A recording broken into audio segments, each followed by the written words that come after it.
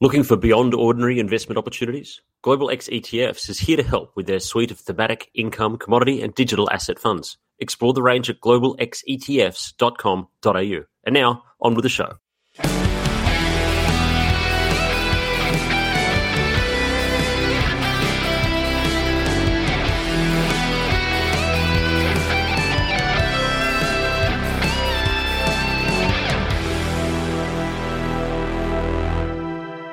How are you now? Broadcasting from the VFS studios at Milson's Point in Sydney. You are listening to the all-new BIP Show, Season 7, Episode 4. Thank you to Global X for all they've done. And a reminder that all of the financial information in this podcast is general in nature only. Speak to a professional advisor about your needs. Now, I note that this podcast is part of the sponsorship of Global X, which is great. It's not going to be one of those boring, stayed formatted ones where we just go through, here are some products. It's actually going through the bits and pieces of what's being seen thematically by one of the best in the business of Global X, which is good. So full caveat on that this is sort of how it works, and this is what happens. But it's actually, fortunately, I get to choose my sponsors. Fantastic. I do get to choose my sponsors. And I get to choose interesting people who have interesting things to say, just as well that you do, which is good. My name is James Whelan. I am the investment manager here at VFS Group. This episode is being recorded in Sydney. It is the 15th of February. Holy crap, Valentine's Day was yesterday. 2023 AD. This young man, I met him at ComSec, and from ComSec, then I met him at your ex-BlackRock and did some amazing work there. Made the big move to Global X, more interesting stuff, I assume, bit more innovation, whatever they've got. And from there, Global X, with the big moves that they've made in the market, huge leaps and bounds in not only putting their name out there, but also in the products they've got, which is cool. Ladies and gentlemen, Blair Hannon. James, where do I go post that? I'm not sure. You've done it all for me. Look, thank you very much. Really appreciate it. We did. We met a long time ago back at CBA, didn't we? Yeah, they were good. Hit it right off. Our eyes met across the Stacks bar downstairs, and it was love after that. Yeah, call it what you want. Yeah, okay. Now, a note for everyone who's listening as well, that this podcast is going to come with notes. So Blair was good enough to send through a presentation, so he's got himself a slide deck here. We're going to be looking at it as we go here. Go to wheelandcapital.com, which is where my website is, which is where everything is stored. It'll be in the notes in the BIP Show tab. Go and hit it. It's not necessary to the listening of this one, but it will probably help you visualize some of the things that Blair's going to talk about, and talk about them he will. So look, Blair, let's start. Obviously, it's something that's very close to my heart, which is the commodity space. I'm very bullish on the commodity space. Yeah. Long term. Anyone, I think I said this last week with David Scutt, that anyone who doesn't have at least some part of a copper holding in your portfolio, talk to your advisor very, very strongly as to why that could be. And that there should be some sort of an exposure to that. Generally speaking, commodities I'm bullish on, just with the world growth, as it will always continue to be, and with the demand on resources that we have. Yeah, and we can dive into that in some detail as well, for sure. But look, it's your show. Well, it's your party. So go ahead here. So where are we going to start on this one? Look, I think what we do at Global X is probably, you mentioned BlackRock before. We're not really playing in that space, James. In that, what they do is vital to, if we're talking about ETFs as a general industry, investment management, iShares, Vanguard, really important as part of the infrastructure in terms of, for a lot of people getting access to low cost core, or however they want to build a portfolio. That they're certainly going to play a really key role in that.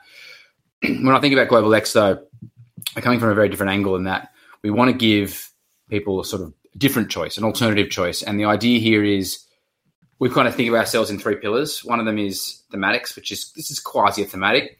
One of them is commodities, which is what we're going to do more of, but it sort of goes to a thematic. And the other one is income. So, we're going to dive here into more thematics. And I think the idea here on the commodity side, commodities can be sort of bucketed in a thematic in the same world. If you're talking about, you mentioned copper, for example.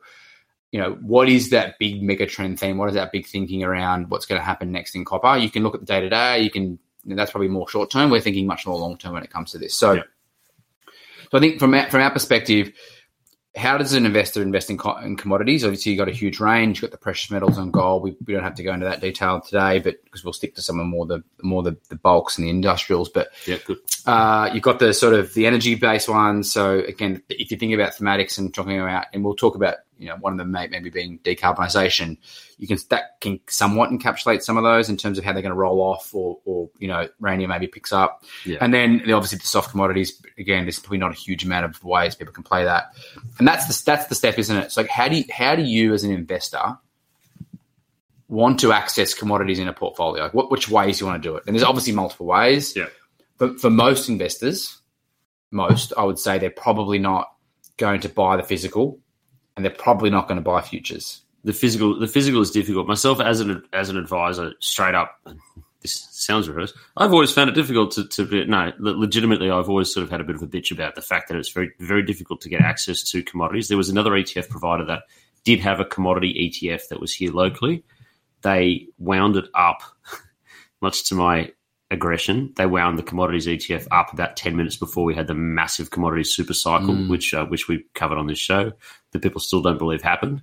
But it's always the way that it's going to be. It's very difficult. And the other way to get direct access to it, apart from that, is I've got to go to London.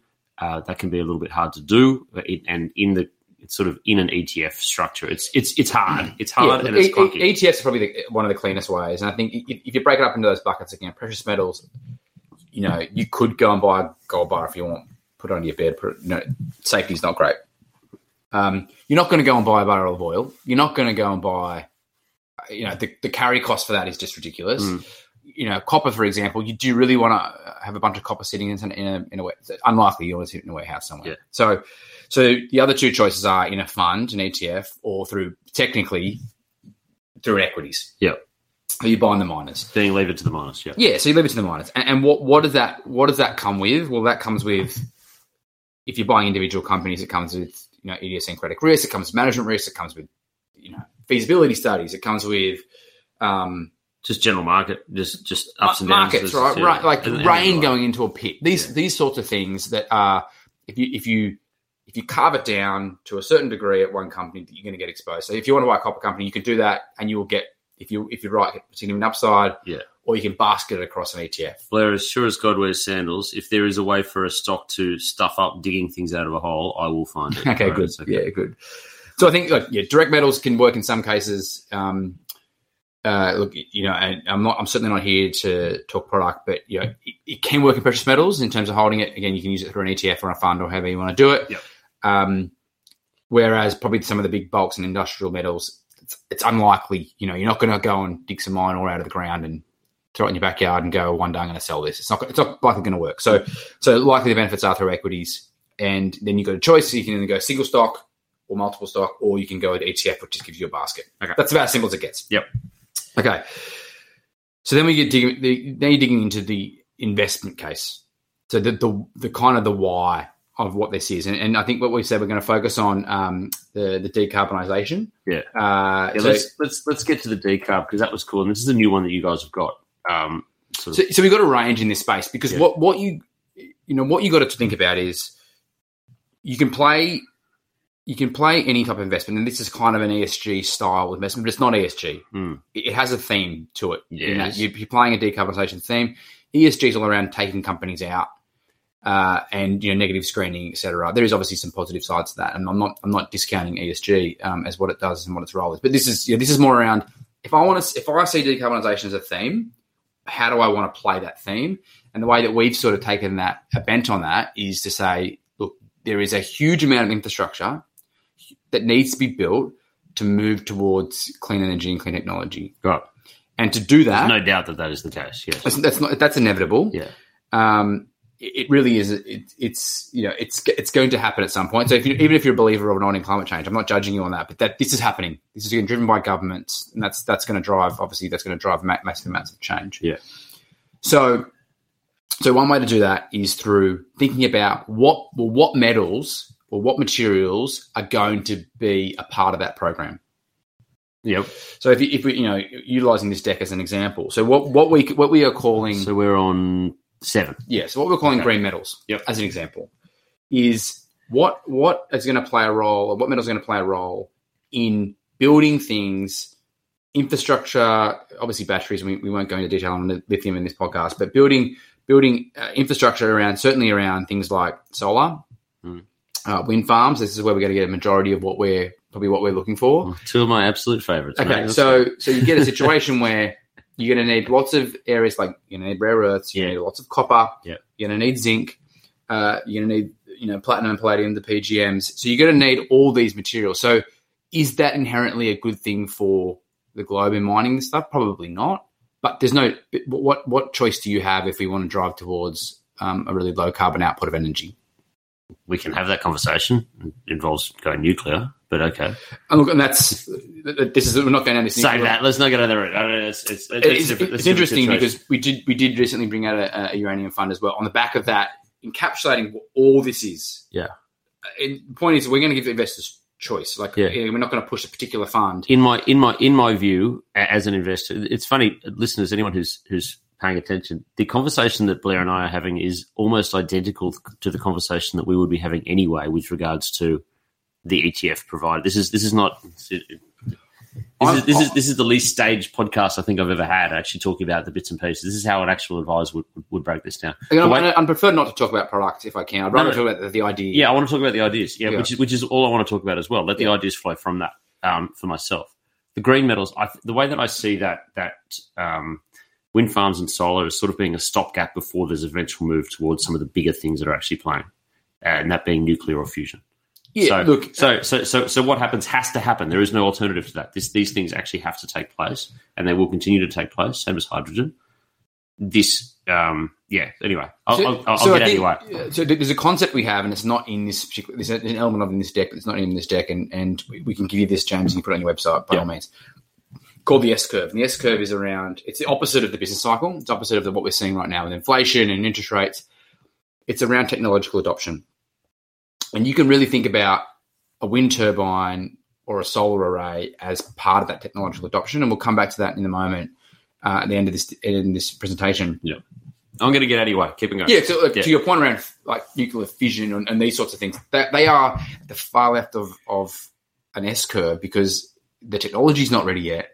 The adoption is not going to happen until the technology is ready. And then as that grows, you move into the mass market and it takes off. Now, from an investment lens, where do you want to play? You want to play in that just pre-mass market before it really takes off. Correct. So, look, this is a different lens because we're talking about commodities here, but the idea here is these particular metals, and lithium is in this bucket for sure. Yep. Battery technology we know is going to be really important around EVs. And again, we won't labour that point today. Already is. That's a whole podcast on its own. And many people have already done that before. Exactly. I'm not reinventing any wheels here. Yeah. No, it's kind of a done move. So the concept here, though, I think is a simple one. In that, and we're going to go down this path a little bit on copper, and I think this is slide 7. If we move to slide 8, good. Okay, so this is from the International Energy Agency, which is a great resource for anyone who wants to dive into this topic. They've got huge amounts of excellent content and research on the website.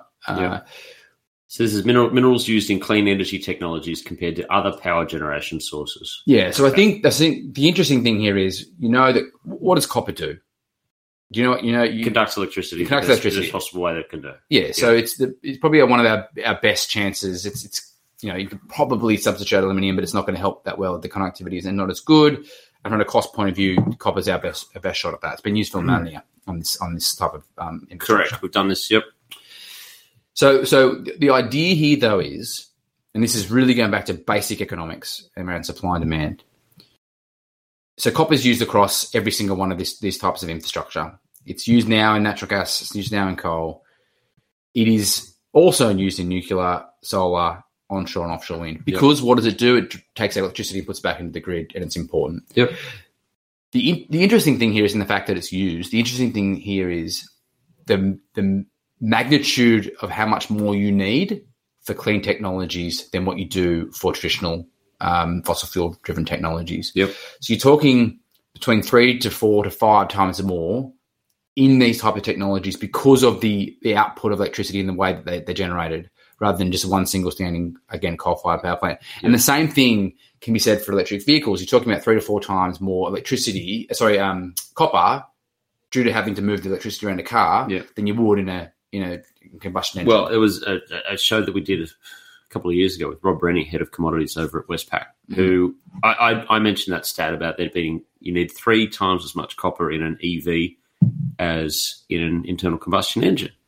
And he corrected me, as most people do. And he corrected me and said, actually, I'm not going to do his accent, but it's because beautiful Scottish accent.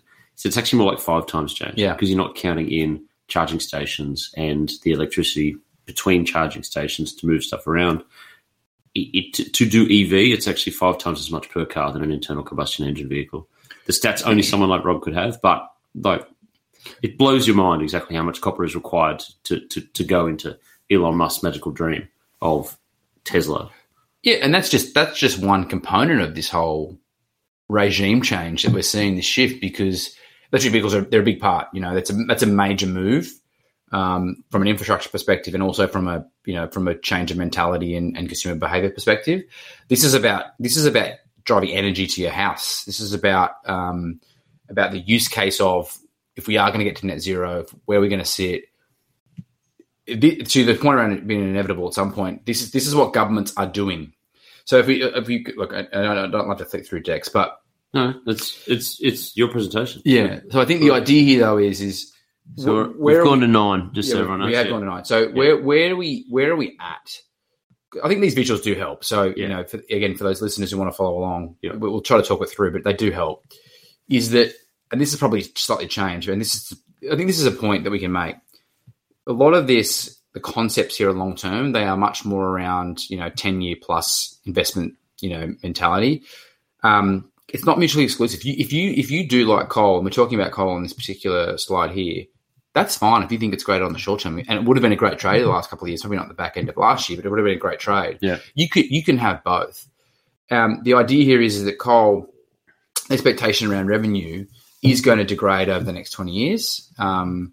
As governments, driven by the population, drive towards renewable energy. And where are the benefits of that?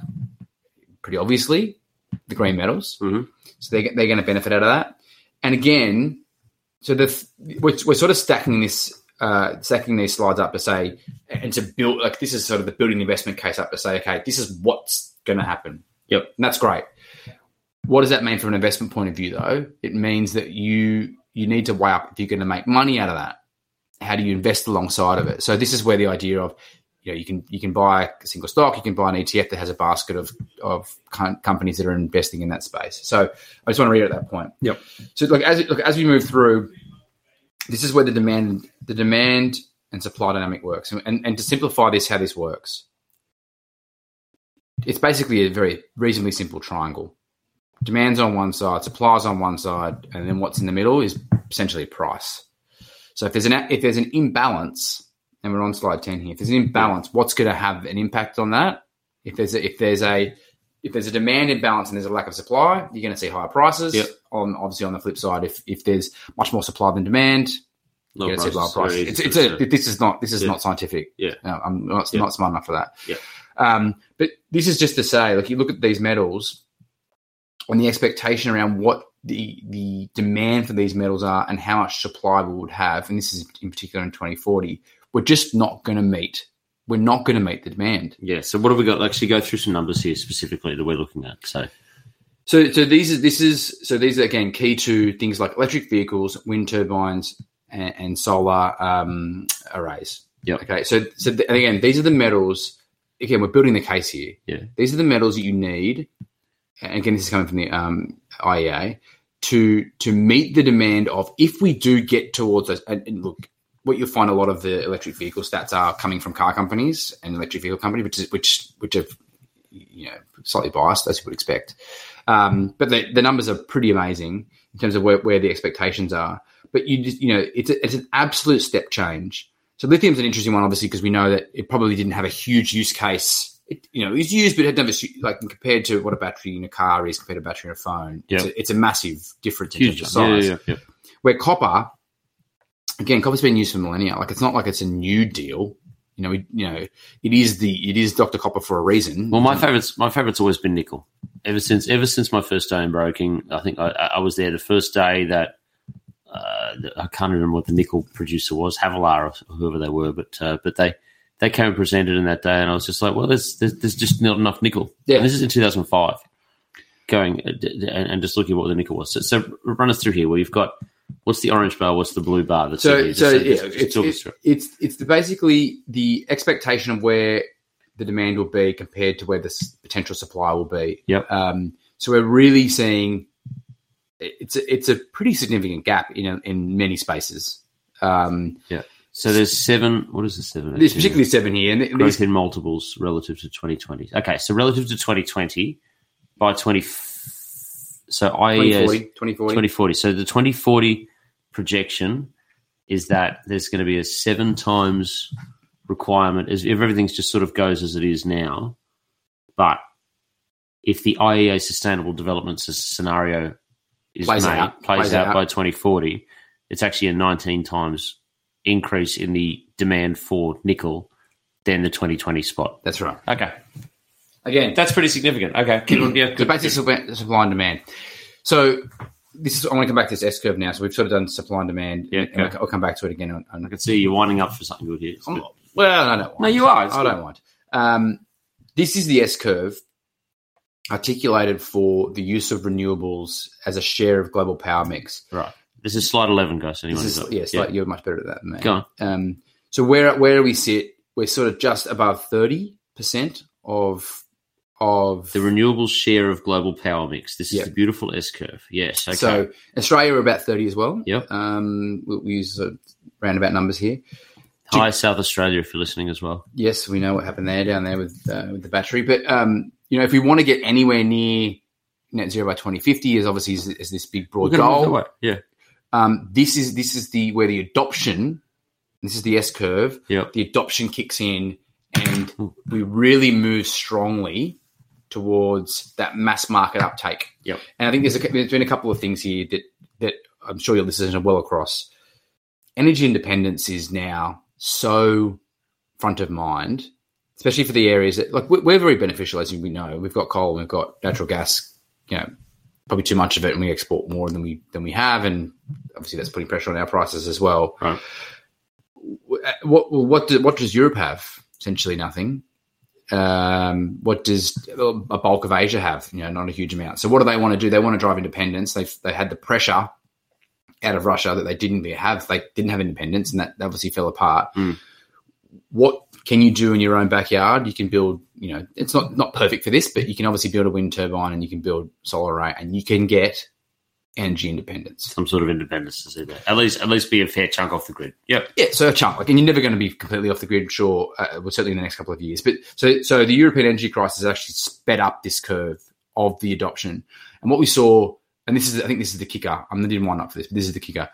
COP27 last year, one of the stats that came out of that was the expectation is from COP27 that the spend that's going to be needed to build the infrastructure to move towards the 2030 goal of sort of 60, a bit over 60%, is between $4 and $6 trillion US dollars a year. Okay. And where does that go?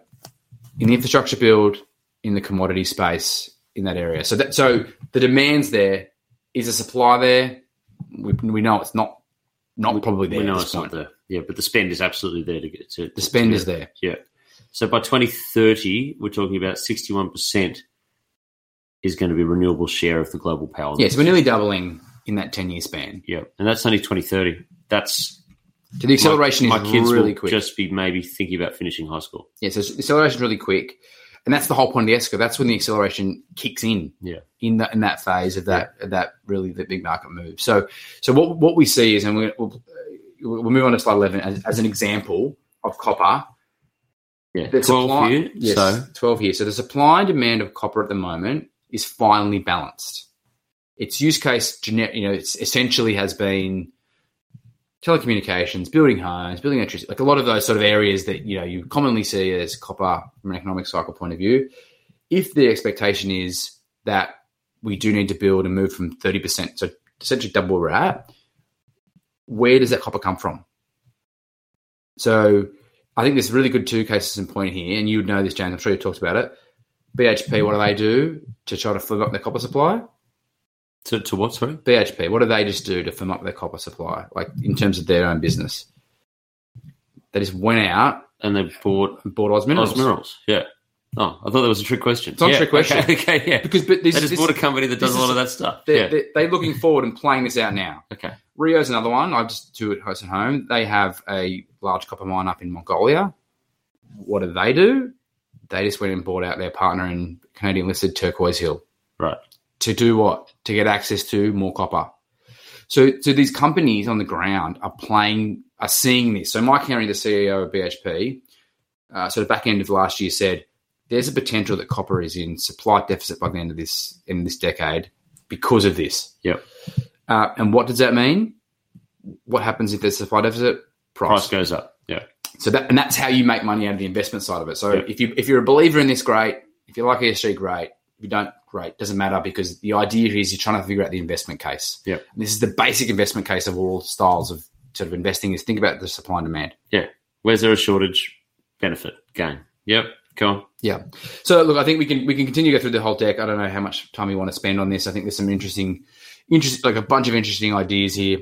And I think, by all means, for your listeners, they can flick through this deck. It's just bulk full of information. One of I think the short-term drivers on copper, and everyone's watching, is the China reopening trade. Yeah, and I wanted to talk about this a little bit about this sort of on air and then off air as well. So let's go into the China reopening trade, about what is actually being checked here. So the idea for us here is we see China sort of being, as it says here, net short copper in general. But this is much more on that traditional and economic use of copper driving growth of an economy. So if you think GDP growth is going to come back in China, which the market's certainly starting to tend towards, it's been tweaked up. You would expect to see short-term gains in copper prices on the back of China. It has slightly tipped off recently. As we've seen, we had a really strong back end of last year for copper, but it's slightly tipped off. Yep. But the thesis that we just ran through is much more in the long term. And when we think about thematics, as you would expect, what are we thinking about? It's much more in the long term. Yeah, it's sticking in your portfolio. It's definitely, if for clients that where it's their super fund, it's got to have a part of their super fund for me, for my clients, and the advice that I give, because it's your super fund. This will be part of your retirement. This will be part of what happens at the end. Yeah, look, I won't judge in terms of who wants to put it in where, but no, that's me. That's me saying that. Okay. I'm allowed to say that sort of stuff. What we generally see a lot of investors utilize in this space is in the sort of core / satellite. These are sort of the satellites as a role in a portfolio. Yeah. Again, how they want to use that is certainly up to them. But going back to this point, so China, again, they're driving heavily towards clean energy, and they're driving heavily towards electric vehicles. You'd be surprised, but they're kind of at the forefront of this shift. But they also are moving from obviously developed market to emerging or developed market to developing to a developed market. Yeah. And what does that take?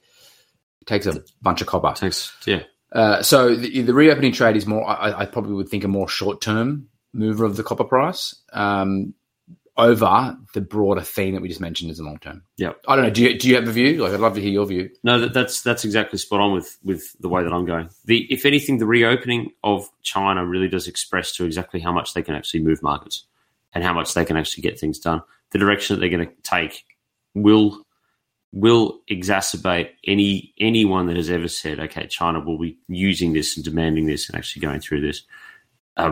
Electrifying the world, China will be a part of that. Doesn't matter how much they produce through coal or even through nuclear, they still need to transfer energy transfer power from one place to another.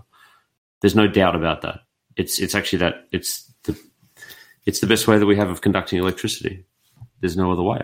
No. So China's reopening and everything is all about the actual conduction of electricity, shifting things from one power plant to where people actually need it, as they move to more of an actual consumer economy, people consuming things, people using TVs, using toasters, all of these things that people consume from being that manufacturing economy. They will continue to use and need as much of this stuff as they possibly can. And as they move to an EV economy as well, which they're very much at the forefront. I hate to say it, but they're at the forefront of doing that as well. They are. They really are. So, look, I don't know if we want to keep on continuing going through this whole presentation. I think it's certainly there for inventories. Inventories is interesting. So, if you want to close it up on inventories, and then we can. We can wrap it up. Okay. And I think there's a couple more slides, and it's more around, hey, look, it's difficult to pick particular commodities each year. Go for it. But we'll do inventories. Inventories. So for those of you who are keen watchers, and you can never look at this yourself, this is not anything secret. There's a couple of areas you can track, and it's one of them is COMEX, the biggest one probably being the LME. And what we're seeing though is copper inventories at these big sort of warehouses is very, very low. And what does that mean is that any sharp moves or any big sort of orders have a massive impact on price. So again, the expectation is that if you look at this chart, you've seen that back in 2004, rolling page 15. Page 15. Yep. Again, you're doing much better than me. That's okay. But we are sort of at that lower end of the inventories. It's starting to run out in terms of what it is. And so this again has an impact on, we keep saying it over and over, but supply and demand. And more so on the supply, because if supply is low and demand's high, they can't actually access it in a very short period of time. And there's a really interesting piece. I'll sort of try to finish up on this for you, from Bloomberg the other day. It was all around the fact that, copper might be the case where it actually stops the electrification process, program, change, because there's not enough out there. So it actually slows things up, and there is then figuring out some substitutions and ways around it. That's interesting. It was a high level point, but it was a high level point, yeah, and it is something to think about too. Because the problem is with supply. You can't just flick a switch and go, hey, we've got a new mine now. Let's just pull some copper out of the ground. There's problems. Where does most of the copper in the world? It's sitting down in South America. Certainly here, but BHP's biggest mine is in South America, Escondida. There's some issues around governments there wanting more, and from a royalty point of view, there's issues around strikes. There's some problems that, again, short term, but have long term effects on supply. So it's a nice area to keenly watch, I think, for investors. And I think most investors in Australia are pretty savvy when it comes to commodities. We've got two of the biggest bulk commodities in the world. We do understand how stuff comes out of the ground and how it's important and what goes after that. Yeah. So, look, I think wrapping it up, I appreciate that. Love to be on the pod. And I think, we sort of finish up this presentation with a bit of an idea of picking commodities is, again, difficult. So for many investors, it might be finding a basket of commodities. Again, ETF can help with that. It might be liking one particular commodity. Again, whatever you work on, how much research you want to do, how much you want to listen to James Whelan, that's up to you. But, I don't understand anyone who does. It's never easy. So just think about how you want to actually do that in type of investment. ETF may suit, it may not. But this is just really this idea, this periodic table of commodities on page, page 16, is really to show you that, picking one commodity each year is not an easy task for anyone. Yeah, that's good. It's a really nice little chart and summed up quite nicely. Just shows you the performance. Look, that's about it. Look, no more product chat that's on there. It's been good to talk to you about what's required. I like banging this drum. I can't bang this drum anymore about exactly what's required for it, but it's good to have it in some real detail there. And also the spread of things that will be needed and will be required for us to be able to continue on as a species, as just a population of people who are just moving forward. Or, as you said, we just don't, which is also going to be an interesting situation that happens. And then a whole bunch of other stuff just don't as well. And the good part about all this? We didn't mention AI once. Oh. There's something I wanted to bring up. No, I'm not going to do AI. Come back on and we'll talk about artificial intelligence at some stage. But I've had this conversation a lot lately. It's a clanger. Well, look, eventually I could just do this podcast through AI, and it just sort of just generates a podcast through AI. But then I wouldn't be able to sit here and just say my hilarious, witty things that I say. Look, that's it. I've got nothing else to say, ladies and gentlemen. Thank you so much, Blair Hannon, Global X ETFs, for joining us today and telling us everything that you've just told us. Appreciate it, James. All right. Thanks very much, guys. You can find us on iTunes at The BIP Show or wherever you get your podcasts. We're on Twitter at @the_BIP_show, and we're on Facebook too. Just search for The BIP Show. I've got a website. Just Google Whelan Capital. It's got all of the links and all of the documents that you want to know. Individually, I am at James Whelan42 on Twitter.